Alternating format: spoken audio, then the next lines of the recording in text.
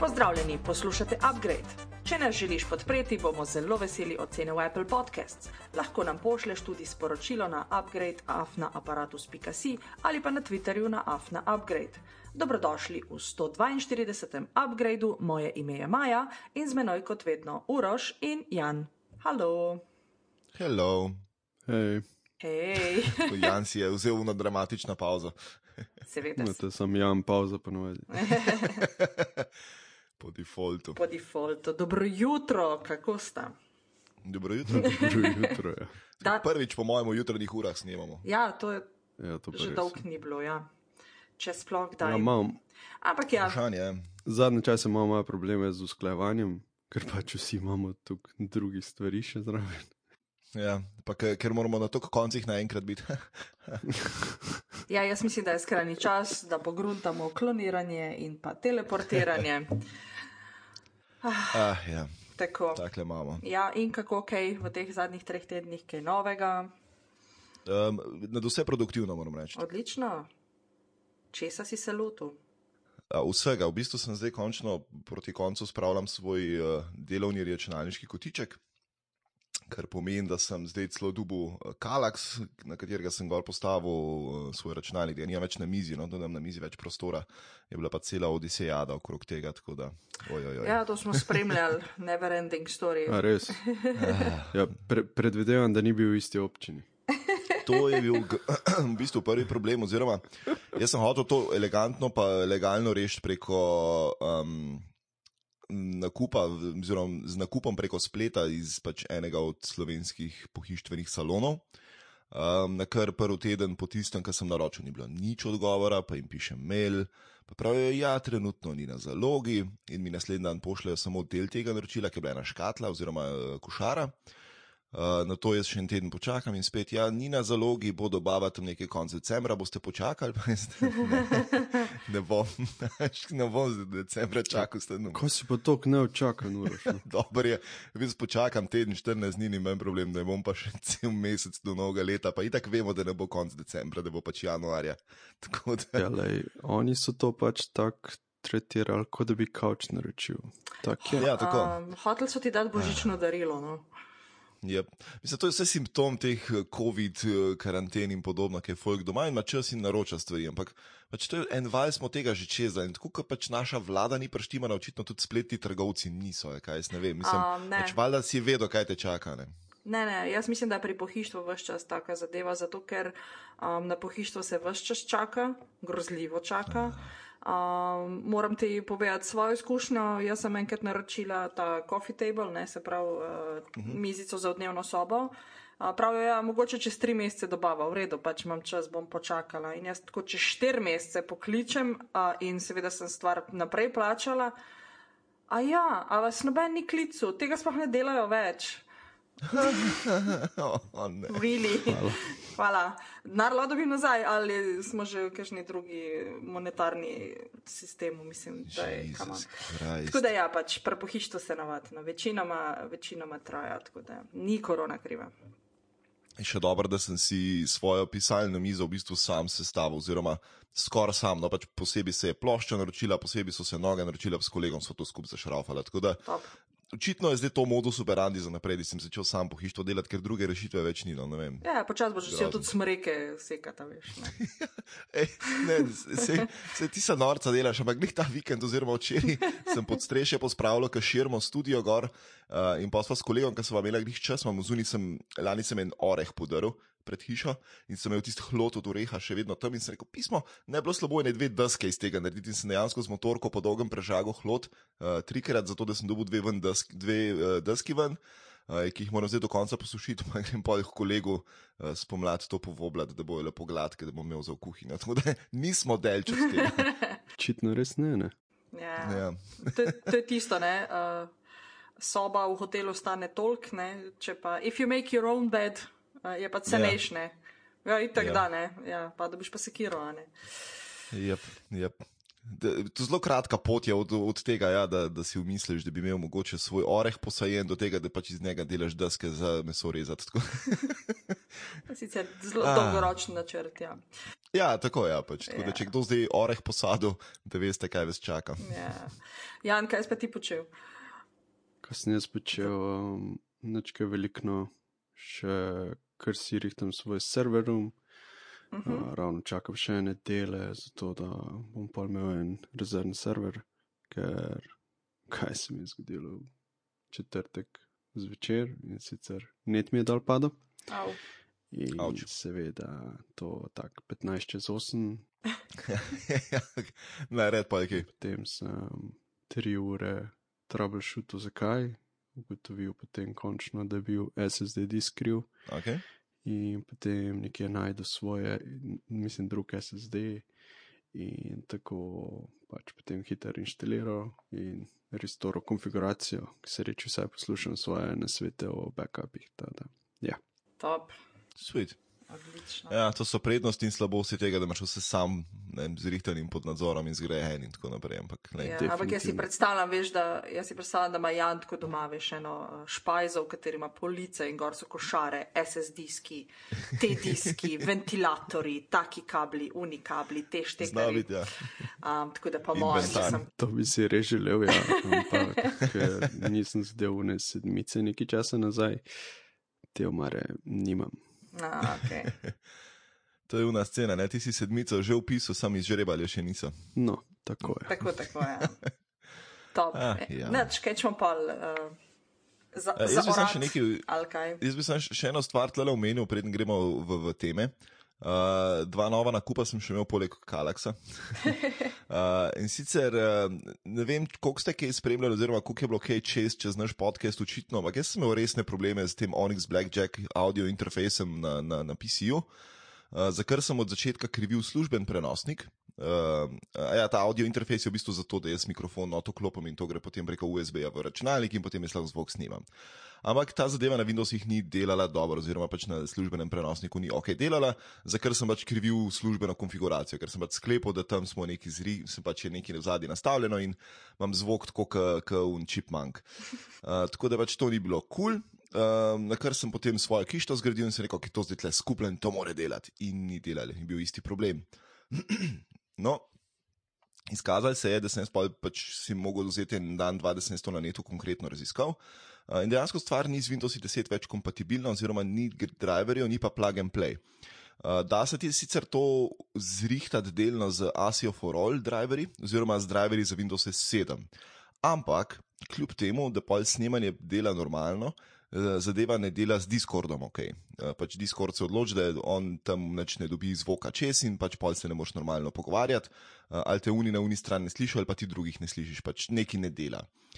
V glavnem, long story short, nisem mi dal več s tem zabavati, tako da sem zdaj kupil Focusrite Scarlett 2.2, to je nek ta industry standard za audio interfejse, za XLR mikrofone in lo and behold, preklopam in dela iz prve, brez drive, brez vsega. Tako da ja, wow. To je trajalo po mojem zdaj več kot 1 leto, da sem rešil. Kar zabaven. Ne, ful je bil zabaven, ker si se preklopil in si imel tako lep zvok. Ja, grozen. V glavnem, to, druga nadgradnja audio seta pa so pa Sony VH1000XM3 brezžične Bluetooth slušalke, sicer kupil rabljene, za njih 200 €, tako da čist super. Toplo priporočam, če bi kdo imel Active Noise Cancelling slušalke, ali 3 ali pa 4, ki je zdaj zunaj, super fajn. Je pa res zdaj cena kar visoka, tako da če dobite kak dober popust med temi prazniki, se splača nabaviti. Je pa tudi cool, zato ker jih lahko na kabel preklopš in jih zdaj uporabljam med snemanjem, tako da dost cool. Jej, odlično. Yes. Nič, to je vse z moje strani, kar se update tiče. Top. Pa gremo naprej, a ne? Nisi edini bil v shoppingu. Odlično, do tell. Ja, nič ne. Šolanje nadaljavo The Sequel, Ne. Učitelje ni ujel tako zelo nepripravljene, ne, kot se nekje govori, ker imamo že nekaj izkušenj iz pomladi. Približno nam je jasno, kaj se nadaljavo da in kaj je spet teže izvesti, ne, pa tudi kaj bi recimo še morali narediti. In marsikdo od učiteljev, s katerimi se pogovarjam, je ugotovil, da zdaj samo od zapiskov učenci ne bodo imeli kaj dosti koristi pri pouku in zato se je dosti ljudi odločilo, da bo zbralo dovolj poguma, da še neke stvari tudi posnamemo, se pravi na video, na audio in tako naprej. Kako sem se jaz projekta lotila, vam bom pa razkrila. Zdaj, ok, priznam, neki robe imam že doma odprej, ker pač podcasti, tako da vsaj en mikrofon imam. Neke stvari sem pa nabavila tudi zato, ker ustvarjam še neke druge vsebine, nekaj pa si je bilo tako, to bo ziher za šolo prav prišlo, ne, tako da sem mal to svojo omaro, o kateri sem prej Parjanu govorila, nafilala z opremo. Ok, kaj je zdaj fajn imeti doma, če se lotiš ustvarjanja vsebin, če so audio ali če so video, ena stvar je, zvok mora biti tako, kot se šika. Moj glas super zveni, sploh zdaj le zjutraj, zato ker govorim v Bluejev Yeti mikrofon. Tale, ki sem ga dobila iz mreže Aparatus, hvala še enkrat, ker jo podpirate, zato lahko tudi mi tako lepo zvenimo. Je sicer že nekaj star, ampak še zmeraj dober. Jaz sem tukaj v zapiske dala link do Yetijeve strani, ker pravzaprav jaz mislim, da karkoli od Blueja ni narobe vzeti, ne. Yeti mikrofonov je kar nekaj različic, mislim, da nimam kaj za reči, ne.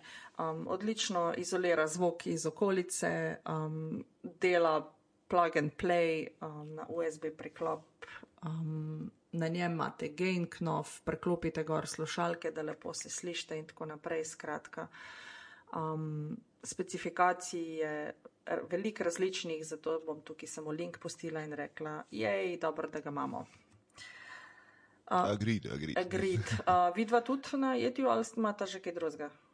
Ja, midva sva malo bolj, imamo te Hajle, PR40 XLR mikrofone, zato pa raba te audio interfejse potem, da lahko snemava. Tako, ja. Tako da. Pa na te prisega naš sultan, tajda. Ja. Pa vmes je še Cloud Lifter, ki v bistvu mal pobusta mikrofon, ker ta mikrofon je kar tako brez Cloud Lifterja nimaš dosti gaina, oziroma je dokaj tih in je pa težko snemati na njega, tako da tle je malo bolj advanced setup, ampak še vse in tako kot je Maja rekla, ta Blue Yeti je tako čist cool. Drugače se splača pogledati še Audio Technica AT2020, tudi čist zelo spodoben mikrofon, zelo podobnem cenovnem rangu, mogoče celo malo cenejši, tako da če kdo išče, da ima tudi še kakšno alternativo, ampak to je pa tudi to, ja, tako Blue Yeti je nekak golden standard rato pri unih, ki so začeli podcastati in se da čist dobro produkcijo na njem delati. Ja. Točno to, ja, midva sva snemala na njih leta, da super. Ja. In tudi jaz zdaj leta, tako da načem ne manjka, ne, torej zato, da rabaš en zunanji mikrofon, ki bo naredil zvok tako, kot je treba, je tole top. No in potem pa se začenja že malo moj shopping, jasno, ne, potem razmišljaš, nekaj bi posnel, ampak tale huge mikrofon z vsem tem okovjem, ki je okrog sotne, to ni vedno praktično in sem si umislila prenosni mikrofon in sicer Rode Lavalier Go. Gre za bubico, ki si jo pač pripneš na oblačila in potem snemaš in imaš full fajn zvok, kamorkoli greš. Tale bubica, mikrofonček je velik, 3 cm vsega skupaj. In se ga priključi na 3,5 mm jack. Zdaj to zna biti problem pri napravah, ki nimajo tega priključka, ampak o tem bom malo kasneje povedala. V glavnem, vse skupaj je zelo majhen setup, kabel je celo jačan s kevlarjem, ker se ga pač veliko mečka, ne, pod oblačili, pa tako, ko se premikaš in te zadeve. Mikrofonček ima lepo penico, zato da lepo uniči kakšen veter, pa kakšno šumenje iz okolice. Zraven so mi dali še vrečko, da te spravim. In zraven sem seveda jasno potem dobila en kup problemov, kako zdaj ta 3,5 mm jack priklopiti na moj telefon. Ja, ful loškano, ne, in potem preiščem jasno valjda cel YouTube z navodili, ne, ker pač in obstajajo neke rešitve in smo celo nekaj pogruntali. Skratka, moj Huawei P20 Pro ima samo mikro USB priključek, oziroma USB 3, kaj govorim. USB-C. USB-C, tako. In jasno, 3,5 mm jack ne bo šel noter brez adapterja. In jaz tako, se adapter imam doma, bom jaz to preklopila, ni problema, prišel je zraven telefona, ta stvar mora delati. No, ne dela. Nope. No in pol sem pogruntala in sem vzela adapter, ki ima 2 vhoda, enega za mikrofon, enega za slušalke, ki gre v 3,5 mm jack in potem tega preklopim na tist svoj adapter in tisto dam v telefon, torej 2 adapterja za en mikrofon. Problem sem sicer rešila, ampak hej. Ne. Tisti, ki boste iskali to, iščite adapter iz TRRS, oziroma iz TRS ženskega vtiča na TRRS moški vtič. To je razlika. Se pravi TRS pa TRRS. Bomo linkali v zapisku. Tako. Sam to na hitro razložim. TRS pomeni tip ring sleeve, kar pomeni kunica, potem je eno obroček vmes in pa rokav na konc, ki se zaključi v plastiko. TRRS pa pomeni tip ring sleeve. To je pa vsi tisti vtiči, ki imajo, to so v bistvu vse slušalke, ki imajo tudi mikrofon gor in smo jih včasih preklapljali na telefon. Je v bistvu sta 2 obročka vmes, stare klasične slušalke brez mikrofona, imajo pa samo en obroček vmes in to je razlika. Se pravi, na enem od teh obročkov je signal od mikrofona, ki ga potem telefon zna prebrati. Tako. Iz 2 črtic na 3 črtice in iz 3 črtic v telefon. No, tako. In smo problem rešili in naučili zraven še 3 prodajalce v trgovini, kaj bi se dal narediti. In tako. Ampak zakaj sem kupila to zadevo? Zato, ker Božičku pišem za še en gadget in sicer za Rode Wireless Go setup. To sta pa 2 škatlici, na kateri je pa bolj komod priklopiti ta mikrofonček in potem imaš ti lepo wireless oddajnik in wireless sprejemnik pri telefonu ali pa kakšni drugi napravi, ne? In se lahko ti prosto gibaš po prostoru in nisi vezan na ta 1-metrski kabel. Tako da, tale zadeva sicer ni glih tako pocen, ne govorimo o, 200 evrih, tako da pač šparamo, da bomo še kaj Božičku prispevali, ne. Ampak bi bila pa pol full happy, ne, ker bi v bistvu lahko šla tudi ven s tem mikrofonom in potem nisem vezana na kabel, na stojalo, na karkoli takega, ne. Tela wireless go so cool. Kaj? Koliko pa stane sam mikrofon? Za mikrofonček sem dala pa nekaj čez 60 evrov, okrog 70, no. Ok, no, to je čisto sprejemljivo. Ja, za dobro bubico je kar treba malo to. Če dobiš jih tudi bistveno ceneje, sam ti od Rode so res cool. Ja, pri Rode res nimaš kaj, no, tako. Nimaš kaj jamrati, razen pač, če si cepec, pa ne pogruntaš, kako boš to preklopil na telefon. Ampak pustimo to. V redu. Zdaj zvok smo jasno poštivali, ne? Zdaj pa, če se gremo kvazi youtuberje ali pa karkoli drugega, se že pač gremo kot učitelji, ne, boh pomagaj. Jasno je pa drugi pogoj dobra slika in dobra slika nastane samo, če imaš dobro svetlobo. In jasno, pejt ven pa posnemi, ne? Ali pa postavi se k okno in posnemi, že to je dovolj. Res pa je, da včasih treba kakšno luč prižgati. In ko je treba luč prežgati, pa ko je treba snemati, pa kar naenkrat nimaš 3 ljudi, ki bi ti en luč držal zraven face, pa nimaš drugega, ki bi snemal, pa ti bi zdaj rad nastopil, pa itak pol ne vidiš, če slika dobro zgleda, ne. Si umisliš zadevo, ki sem si jo umislila jaz, in sicer ring like kit, simple capsule. Zdaj sem tako kot najbolj aktualne beauty youtuberke.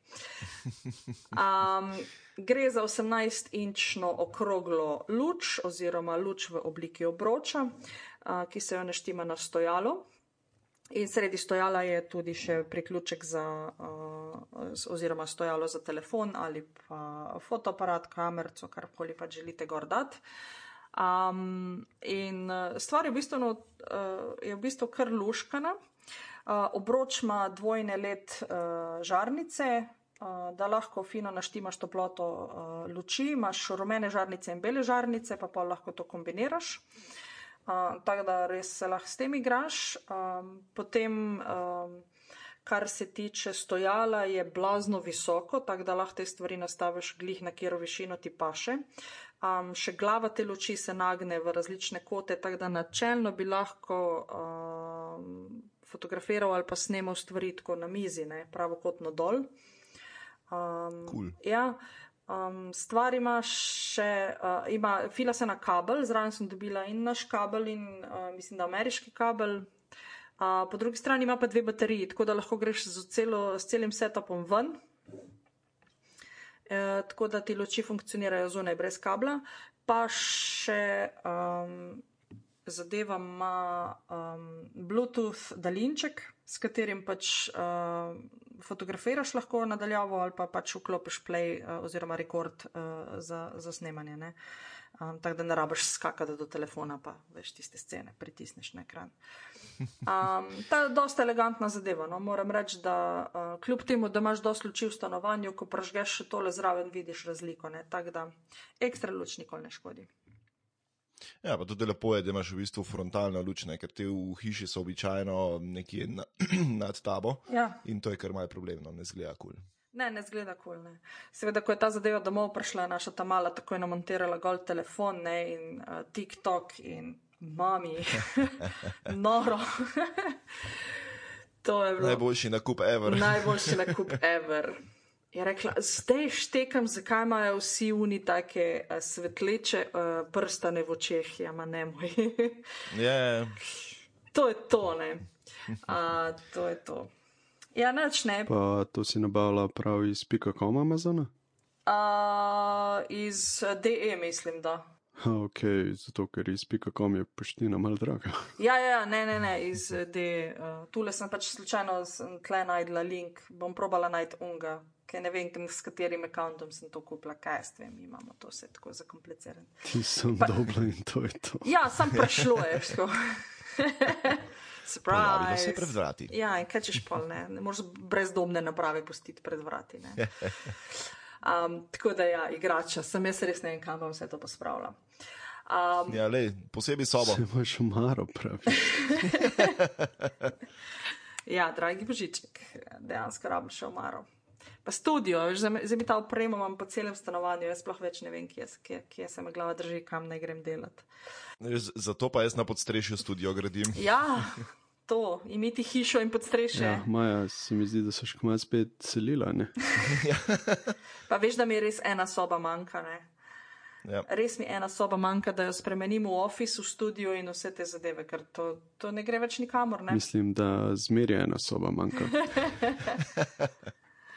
Noro. Ja. In to še ni vse, ne?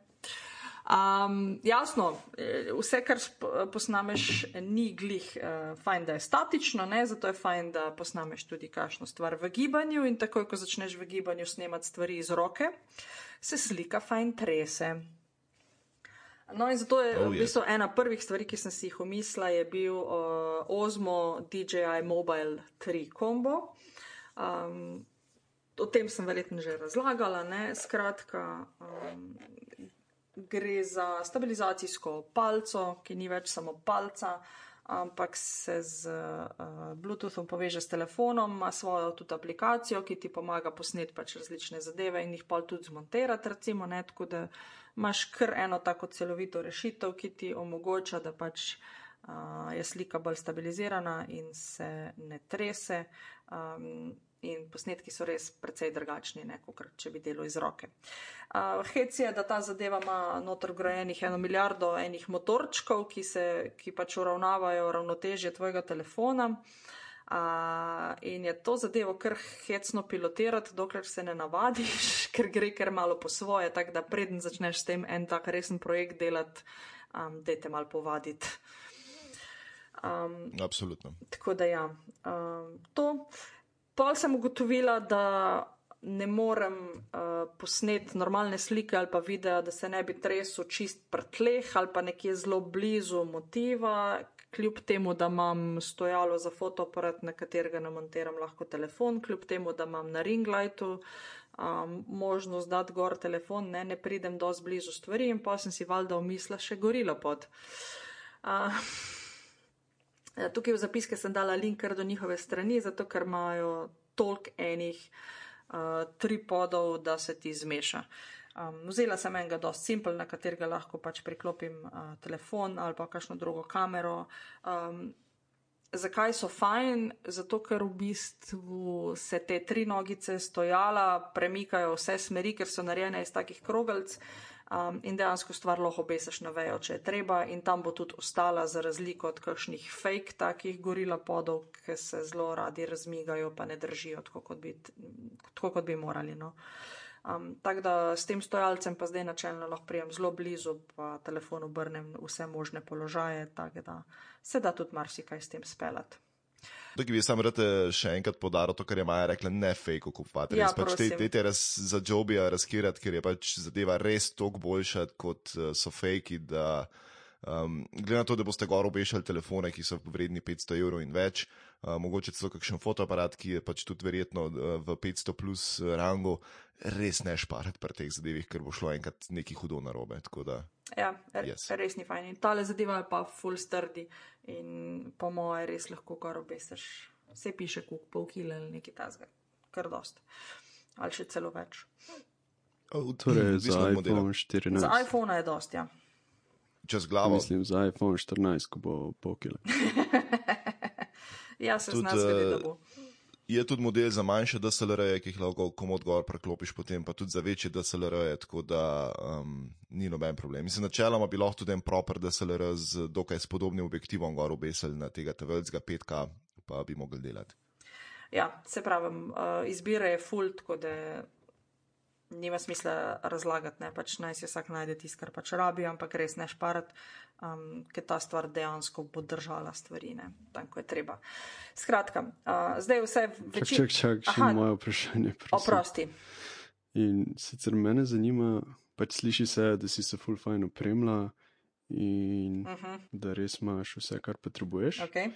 Si kaj razmišljala, kako potem za naprej?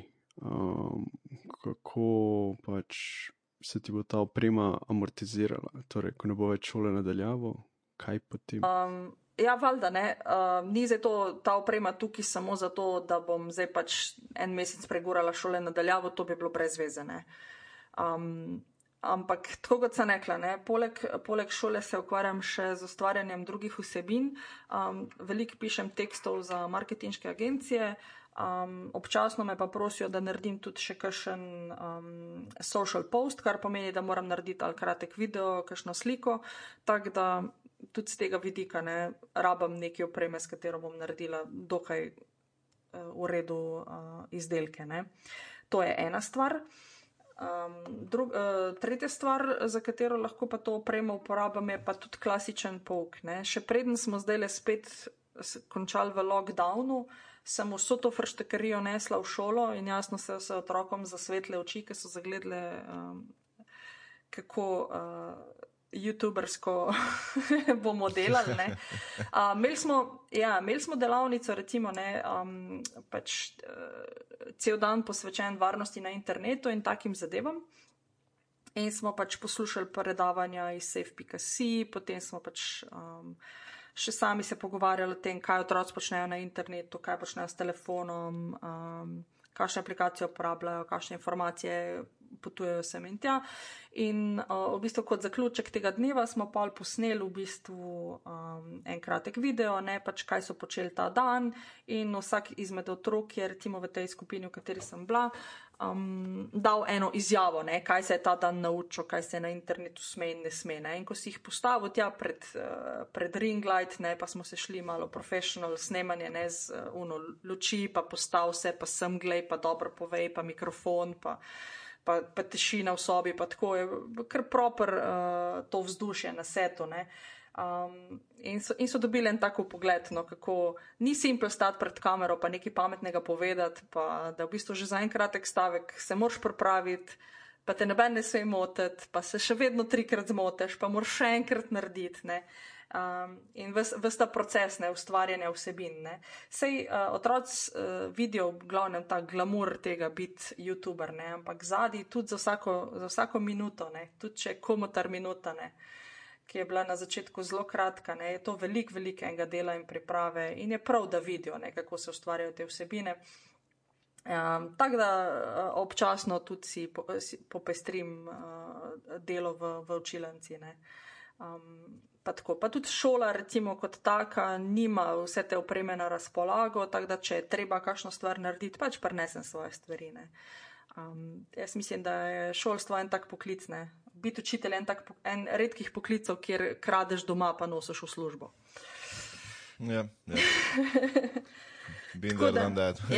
Tako da pač že z tega vidika, ne, da pač lahko na tem področju delam, drugače pa v skrajnem primeru bom pa studio odprla, pa rentala opremo. Ja, odlično. Ker zdaj pa že imam skoraj da res, dost.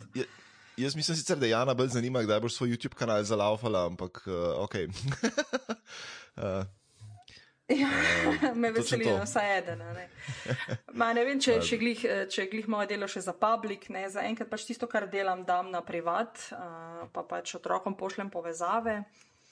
A veš, da smo zadnjič imeli eno predavanje o pač ravno o tem, ne, dajanju vsebin na internet, ne, in pravi, ta gospod, ki se s tem ukvarja, pravi, vse, kar vi delate, ne, vsebine, ki jih ustvarjate za pouk, so v bistvu last vašega delodajalca, ne.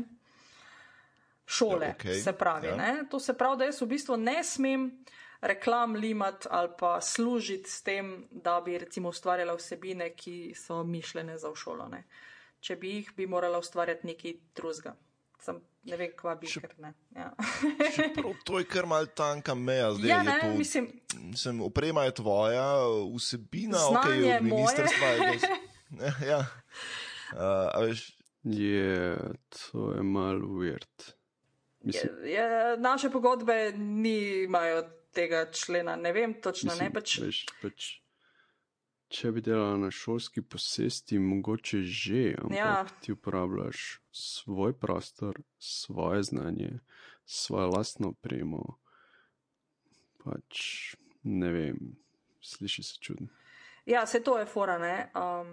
Ampak vsebina, ki jo ustvariš, je pa kao didaktična, namenjena pouku in zdaj tisto, ki je namenjena pouku, naj ne bi pač se šel pridobiti na dejavnosti. Ne.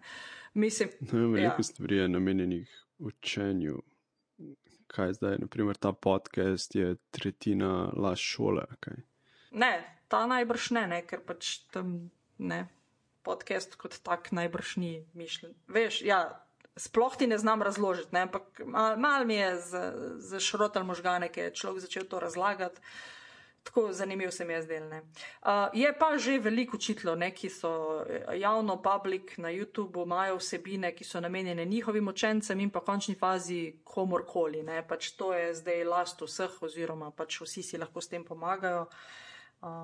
Tako da ne, če šlo to glih skozi. Načeloma šola tako ne more biti neka pridobitna dejavnost, veš. Tako da pa šola je javni sistem, tako da jaz ne vidim razloga, zakaj ne bi smela ti to gordati in javno na razpolago. Se tudi vsaka šola v končni fazi je javna. Ne? Ja, sej ne. Mislim, po moje tukaj zdaj 10 pravnikov lahko dobiš nakupne, pa debatiraš o teh zadevah. Ampak dokler ne.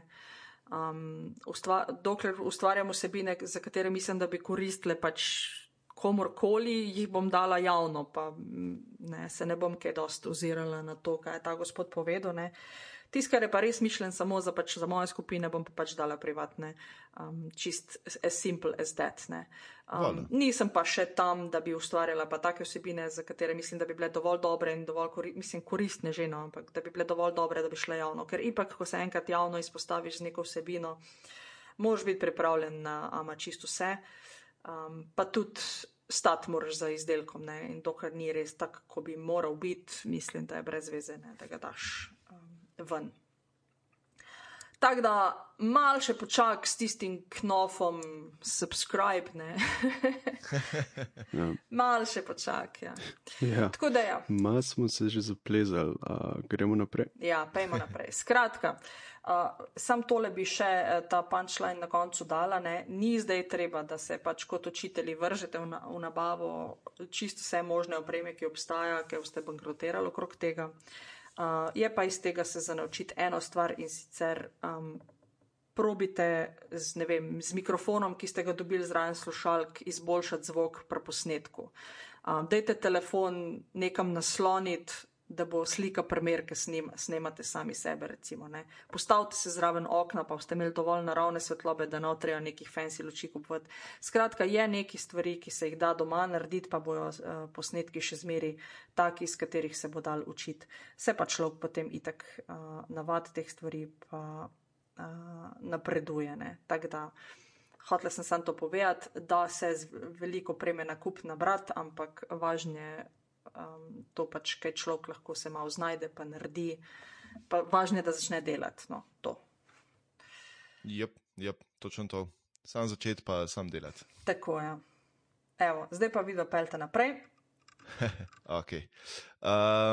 Jaz sem že zadnjič omenil, da novi Ryzeni pridajo, pa novi Radeoni, se pravi grafike, pa novi procesori, in imam zdaj tle en tak lep pregled nad tem, kaj je zdaj novega, kakšne so cene, kaj se splača in kaj ne. Jaz bom v zapiskih za vsakega od procesorjev pustil en zelo cool review, tako da ne bom tukaj zdaj preveč plezal noter po tem, kakšni so frame rate in te stvari, ker si lahko to pogledate v videu, oziroma v video reviewih, ki so jih pripravili pri Gamers Nexus, kjer res grejo v detajle. Tako da, ampak, long story short, ta novi Ryzeni v bistvu so podsekali vse Intele v single core zmogljivosti, kar pomeni za programe, ki so dokaj stari, oziroma igre, ki se šlepajo samo na enem jedru v procesorju, pomeni to, da ta novi Ryzeni res dobro delajo. Zdaj cenovno smo tle nekje. Za najcenejšega Ryzen 5 5600X boste pri nas odšteli nekje 350 €. Zdaj Ryzen 3 modelov še ni, jaz upam, da kasneje pridejo, ampak zaenkrat imamo tole na voljo. To je, se pravi, Ryzen 5 5600X je 6 jeder 12 threadov, 350 € pri nas. Ryzen 7 5800X bo pri nas 530 €, tam nekje. Se pravi, to je 8 jeder 16 threadov. Ryzen 9 5900X, to je 12 jeder 24 threadov, in bo 660 €, in pa Ryzen 9 5950X, to je 16 jeder 32 threadov, bo 920 € pri nas, tam nekje.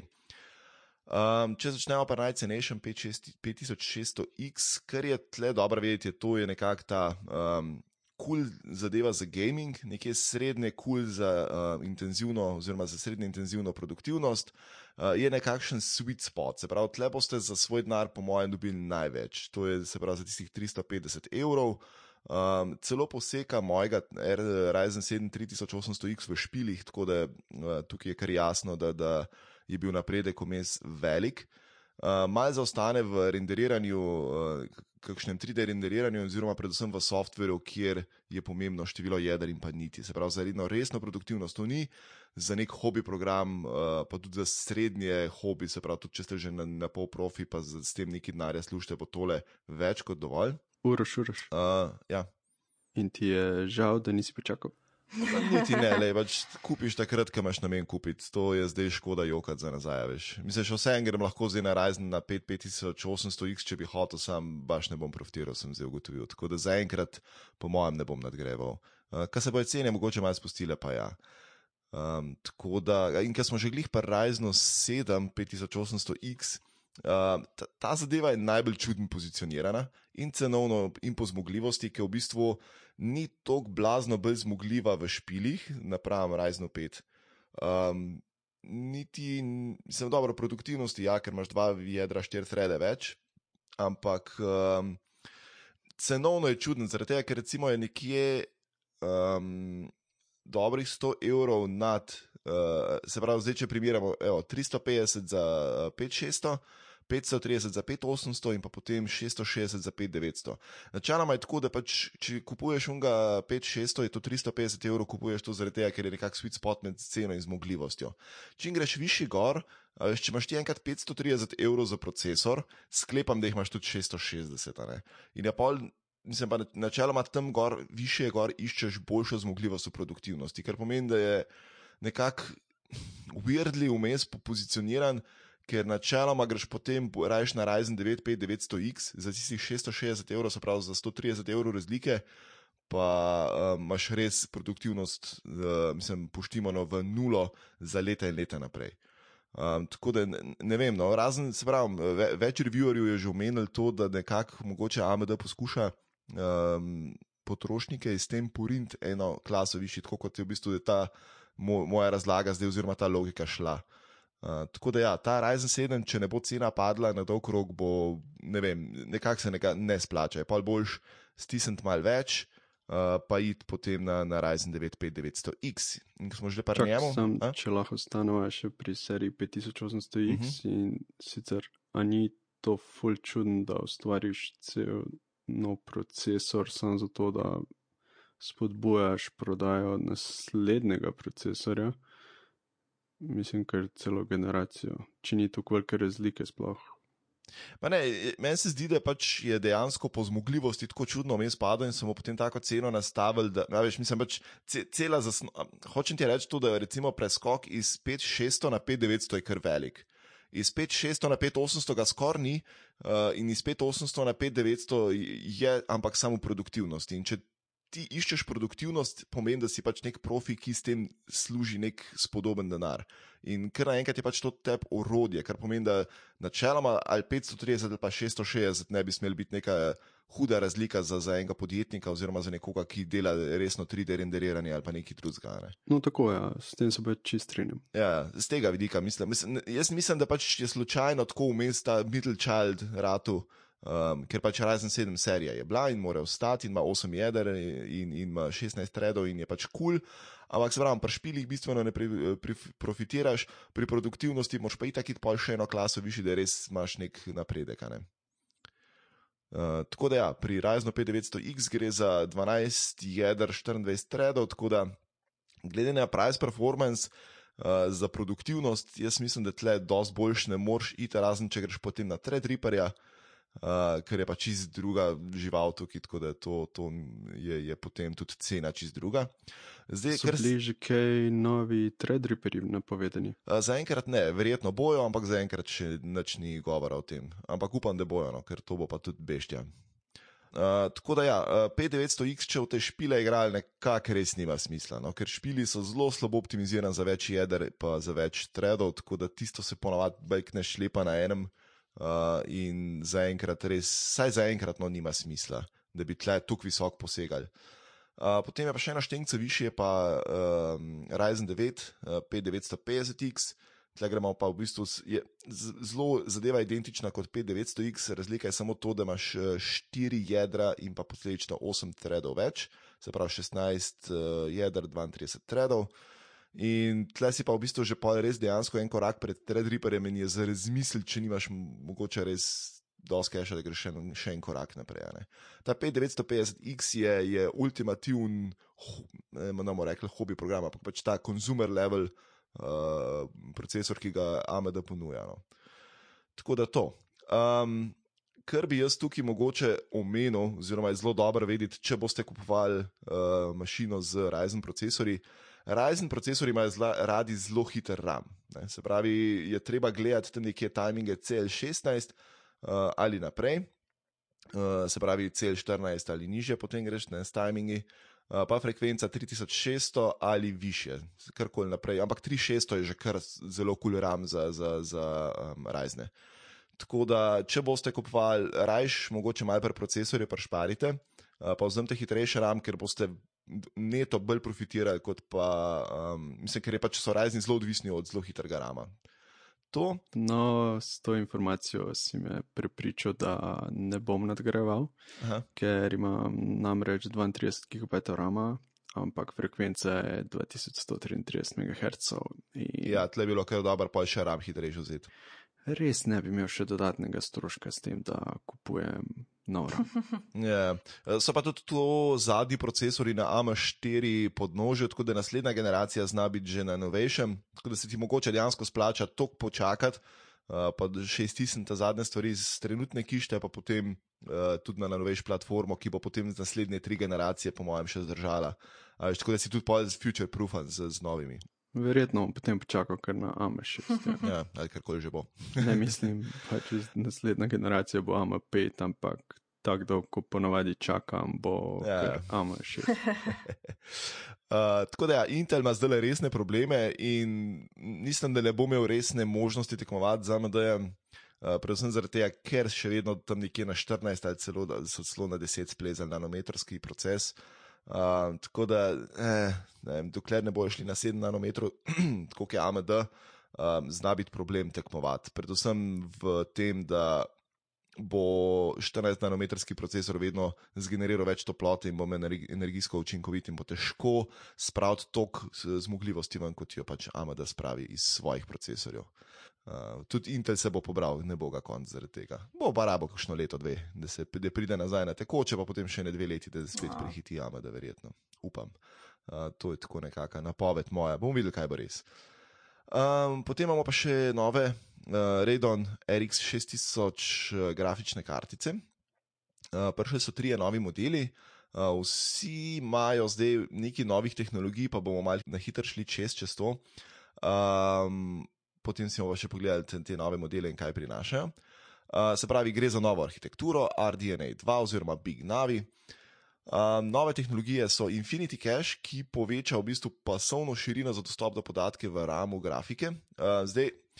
To je zdaj malo geeky zveni, ne bom preveč v detajle šel, ampak mislim tudi ni najbolj jasno, kako ta zadeva deluje, ker smo samo na predstavitvi so rekli, Infinity Cache, fule hitrej. Yes, cool. Ampak načeloma je tako, da te grafike še vedno uporabljajo 256-bitno povezavo med procesorjem in RAM-om na grafiki. In potem v bistvu s tem Infinity Cache-om vmes nekako kompenzirajo in povsem konkurirajo oziroma celo bistveno presežejo hitrost komunikacije v primerjavi s 384-bitno pasovno širino, ki jo ima konkurenca, se pravi Nvidia GeForce. Tako da to, potem Rage Mode obstaja, to ti doda še nekje 1-2% zmogljivosti. Nekako long story short je to, da ta mode omogoča grafiki črpati več energije, se pravi več vatov, in s tem dejansko poviša frekvenco delovanja. To zdaj ni isto kot avtomatski overclock, ki pač poviša frekvenco rama in komunikacije med ramom in tako naprej. Tle dejansko samo več energije spustiš in pač glih že zaradi tega, ker je več troma noter, da se frekvenca poviša. Je pa to pač seveda potem problem s pregrevanjem, kar pomeni, da zato dobiš samo 1-2%, ker če bi tle spustil full noter, bi skuril grafiko. Je pa to na hardwareskem nivoju, se pravi pač ti ta feature vklopiš in ti dela. Dobiš nekje 30 MHz boosta, zato pa tudi samo 1-2% zmogljivosti več. Pa seveda pač, ker je več toplote, se bojo ventilatorji začeli oglašati, tako da če bi rad imel bolj tiho kišto, tega ne vklapljaš. Ja, zanimivo, da so to poimenovali Rage Mode, res. Za 2%. Pač, ker se itak malo zakreješ, rdeča rata. Predvsem ti teča rataš, valja. Potem imamo Ray Tracing, ki je zadnje 2 leti malo bolj aktualen zaradi modelov RTX pri Nvidii. Zdaj, tukaj gre za DXR tehnologijo, se pravi DirectX Ray Tracing, in je tukaj zdaj hardversko podprt, ker pomeni, da pač to je čist nek industry standard, rečemo temu, in bojo delovali zdaj vsi špili, ki imajo podporo za DXR s tem Ray Tracingom. Špili, ki imajo pa implementiran Nvidiino RTX tehnologijo, pa seveda valjda ne bojo delali. Pa tudi te Vulkan rešitve in tako naprej, ki so pač, mislim, da bazirajo na RTX Ray Tracingu. Zdaj, ker se zmogljivosti tiče, ni bilo nič kaj dosti jasno in tudi ne bo, dokler ne bojo prvi testi objavljeni. Bo pa za razliko od Nvidije, ki je po mojem pol leta kasneje izdala prve RTX grafične kartice, še vedno ni bilo špila za RTX podporo, tukaj saj nekih 5 špilov v štartu verjetno na voljo, ko bojo grafike se lansirale. Tako da bo vsaj to sedaj sprobati. Potem imajo neko stvar, ki se reče Smart Access Memory. Ta zadeva deluje v navezi z procesorji Ryzen 5000, se pravi, če imate Ryzen 5000 procesor pa RX 6000 grafiko, lahko izkoriščaš Smart Access Memory, ki v bistvu pomeni, da lahko dostopajo procesori RAM od grafike direktno in s tem povišajo zmogljivost v igrah tam nekje 2 do 8%, kar je pa kar že lep boost. To potem je Microsoft Direct Storage API kompatibilnost tukaj. Long story short tukaj je to, da se špili hitreje nalagajo, zaradi tega, ker ima grafika direkten dostop do diska, se pravi, ne gre čez procesor, ne gre čez kontroler, ampak dejansko grafika direktno dostopa do diska. To je zelo enaka tehnologija, ki je zdaj v novih generacijah konzol in se zniža s tem loading time. Če recimo en tak tipičen primer, verjetno, ki bo dosti benefitov od tega, je GTA 5, ki je ogromen svet in se tako špil loada ene pol ure, ne glede na to, koliko imaš ti zmogljivo beštjo, bo tukaj se pač loading time zmanjšal. Potem je tukaj še Super Resolution, to je podobno kot pri NVIDIA DLSS, tam je to v bistvu AI upscaling, ampak nisem vedel, da v bistvu pri NVIDIA to tako deluje, da razvijalci pošljajo isti frame, pri nižji pa višji ločljivosti NVIDIA in NVIDIA to zadaj z nekimi super računalniki zanalizira in pošlje to v svoj AI algoritem in oni potem v bistvu, AI algoritem potem na podlagi teh dveh slik nekako ve, kako cel špil umestne scene in podobno upscalati. Se pravi, to je zelo taka proprietary tehnologija, pri čemer pa Super Resolution deluje zelo bolj splošno in se isto bo dogajal upscaling, ampak kakor sem jaz razumel, ta stvar ne bo zahtevala tega, da bojo razvijalci pošiljali dva enaka frame v dveh različnih ločljivostih AMD-ja, pa da bojo oni to analizirali, ampak se bo to nekako v real time dogajalo.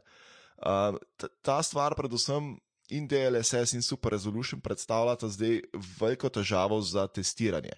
Zaradi tega, ker do zdaj so načeloma zvedno vsi testirali, pač ok, toliko frame imamo, toliko je zamika, toliko je zadeva zmogljiva, a veš, pač se je dal nekako številčno opredeliti vse parametre.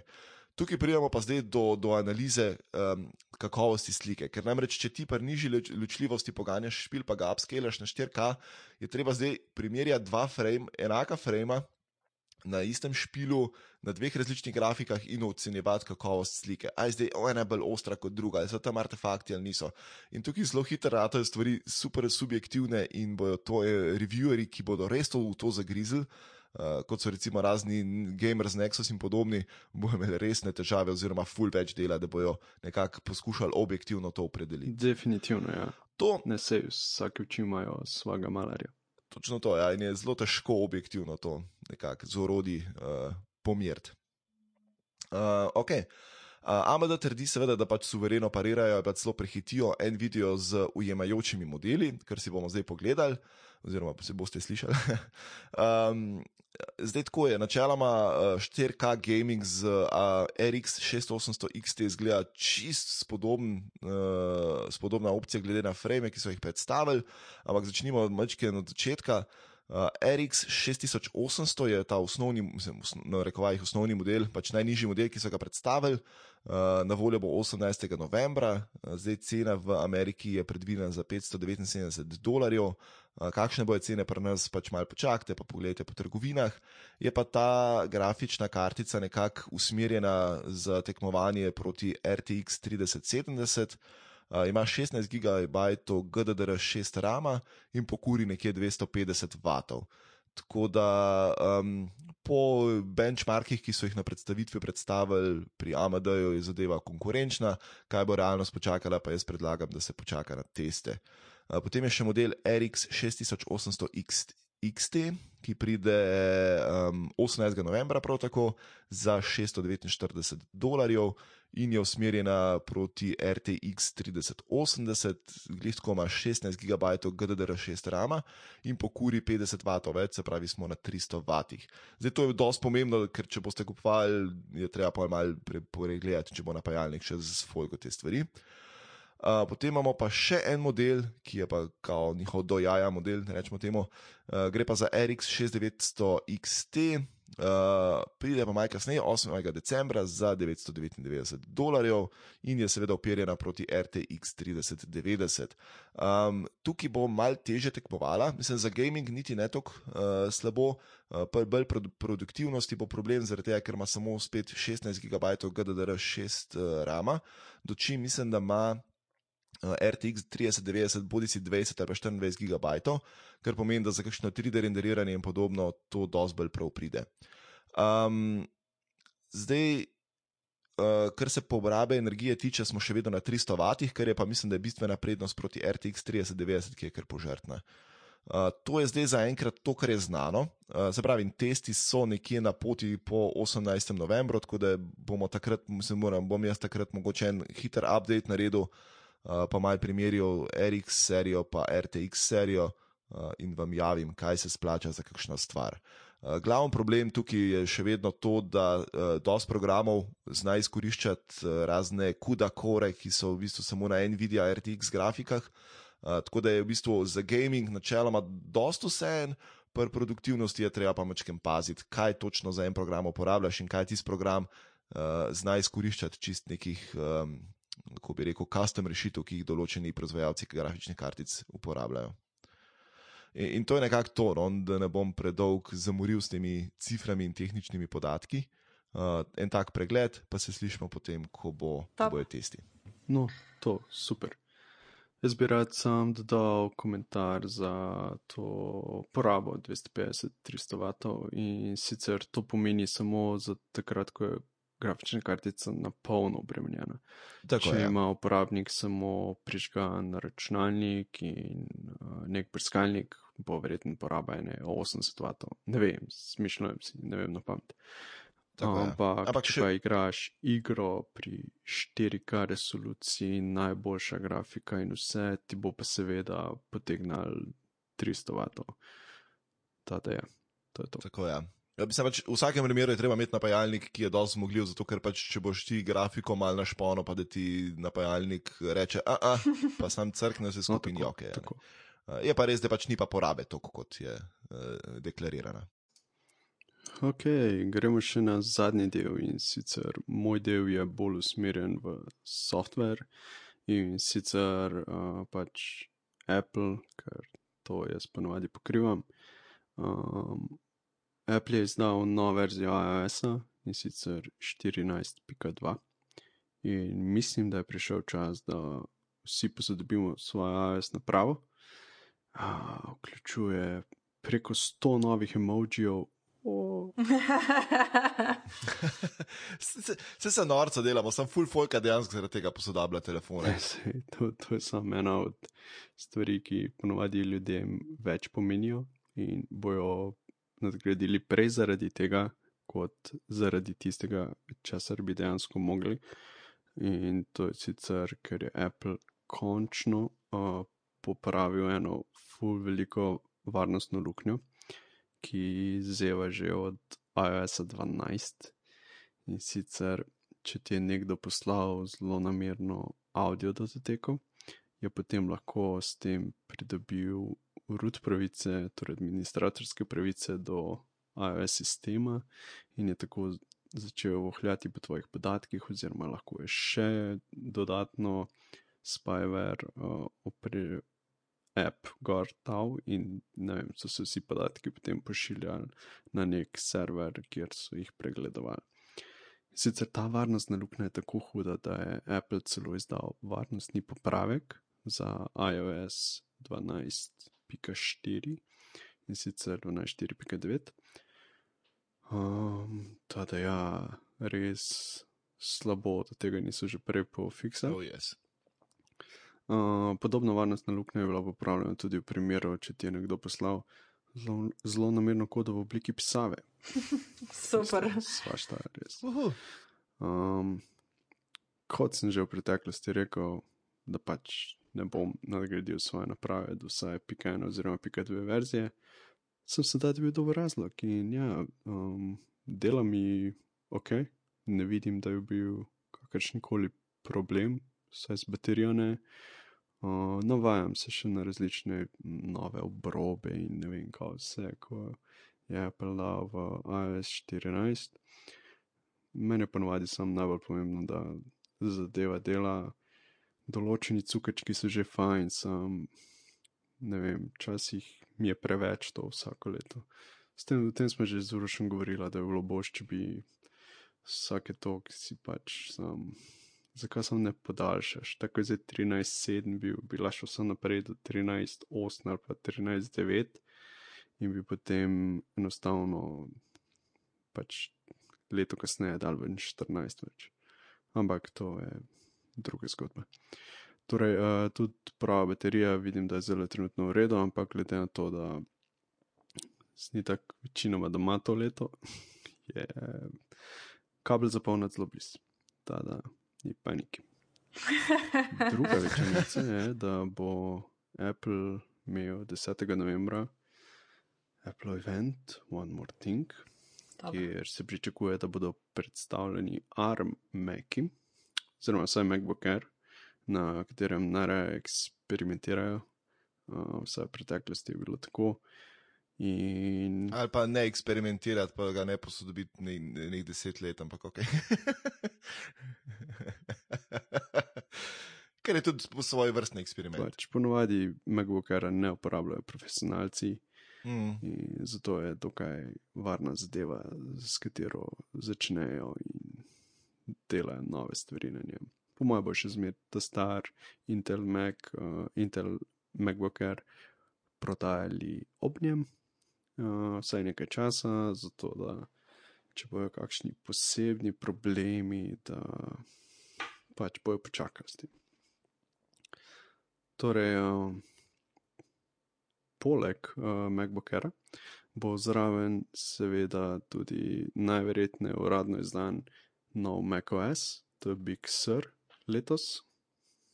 In če macOS uporabljaš za delo, predlagam, da počakaj z nadgradnjo oziroma preveriš kompatibilnost z Big Surom, vsemi ključnimi programi, ki jih pač uporabljaš za svoje delo, da pač slučajno ne ugotoviš, da ti pa res en ključen program enega samostojnega developerja, ki še ni imel časa, da bi prilagodil svoj app za Big Sur, da pa ne moreš uporabljati, to je pa potem kar pejnit nazaj.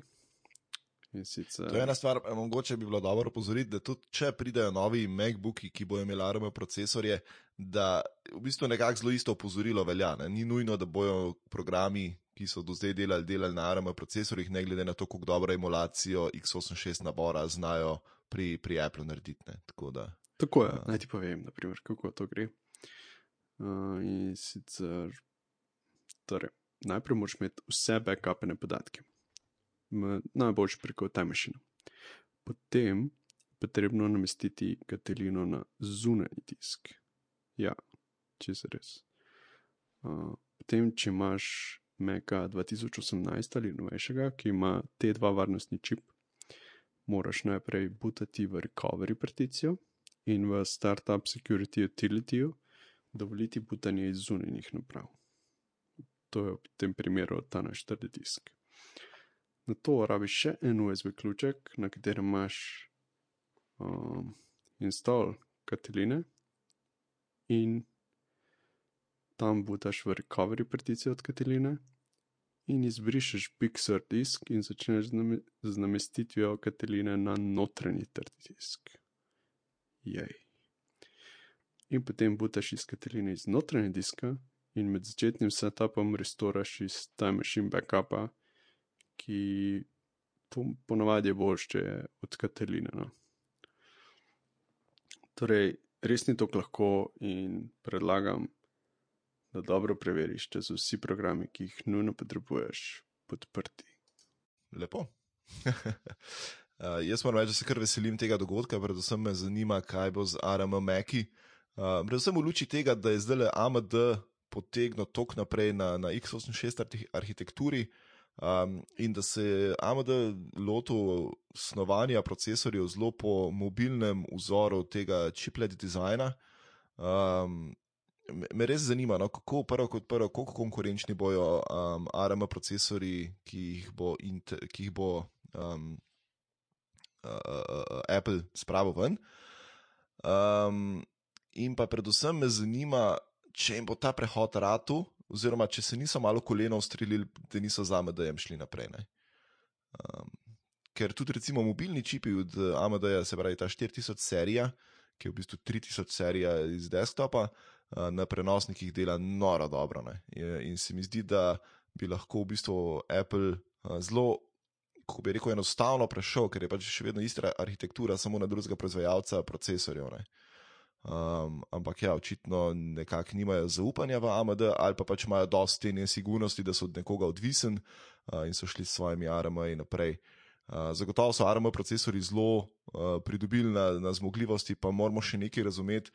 V telefonih ARM procesori so zelo omejeni zaradi termike oziroma zaradi termalnih pogojev, kjer pač ni aktivnega hlajenja, samo pasivno odvajanje toplote. Če daš isti čip, oziroma jih lahko celo več daš v en prenosnik, ki ima aktivno hlajenje, pol veš, da lahko ti procesori delajo pri bistveno višjih frekvencah in dajo veliko več od sebe. Tako da jaz mislim, da Apple bo konkurenčen, bo pa ta prehod mogoče malo bolj trd, kot si ga Apple želi. Ja, mogoče, ampak ta A14Z, ki ne bi bil v ARM MacBookih, ima zelo visoke benchmarke in ne bi bil tam nekje v vrhu z i9. Wow. Ja, mene predvsem multicore potem zanima. Zdaj single core je bil že vedno, so bili te mislim pač kjerkoli že, A serija ARM procesorjev Appleovih zelo, zelo konkurenčni in zmogljiv zadnje 2-3 generacije. Me pa zanima, kako se bo pri multicore zgodil, ker mislim, da bojo še vedno zgrajeni na Big Little arhitekturi, kar pomeni 4 velika jedra, 4 mala, dočim recimo AMD tukaj ponuja tudi v prenosnikih procesori, ki imajo bistveno več jeder in pa bistveno več threadov. Tako da bomo videli, kaj bo pri neki resni produktivnosti z multithreading in pa multicore softverom. Ja, seveda. Mene je od nekdaj navduševala ideja, da ker so ti ARM čipi tako majhni, da bi lahko v prenosnik enostavno dali 2. A veš?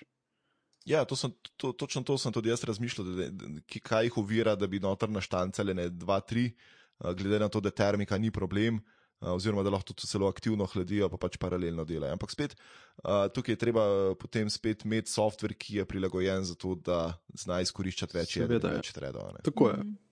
Da pustimo se presenetiti in definitivno bomo o tem govorili v naslednjem upgradu. Res je, pa se mi zdi, da bo glih lepo pol tiste 3 tedne, čeprav smo glih zamudili, bomo imeli potem 3 tedne časa, da se res stvari razjasnijo, pa naredimo en celosten pregled 3 tedne kasneje. Pa najverjetneje bo že tudi kakšni testi zunaj. Skoraj ziher. Cool. Jaz mislim, da je to lightning rounda za danes nimamo glih zato, ker smo se toliko razvlekli in je bilo tukaj vsebine in debat, da nekako nima smisla. Tako da ja, to je to. Vabljeni tudi k poslušanju drugih podcastov v mreži Aparatus, ki jih najdete na aparatus.si oziroma v vašem priljubljenem podcast od jemalcev.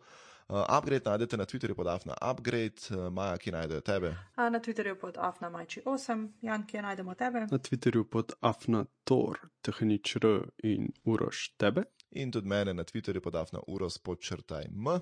In zdaj rečemo na 3-4 zdaj, adijo. 3-4 zdaj. Adijo. Skoraj.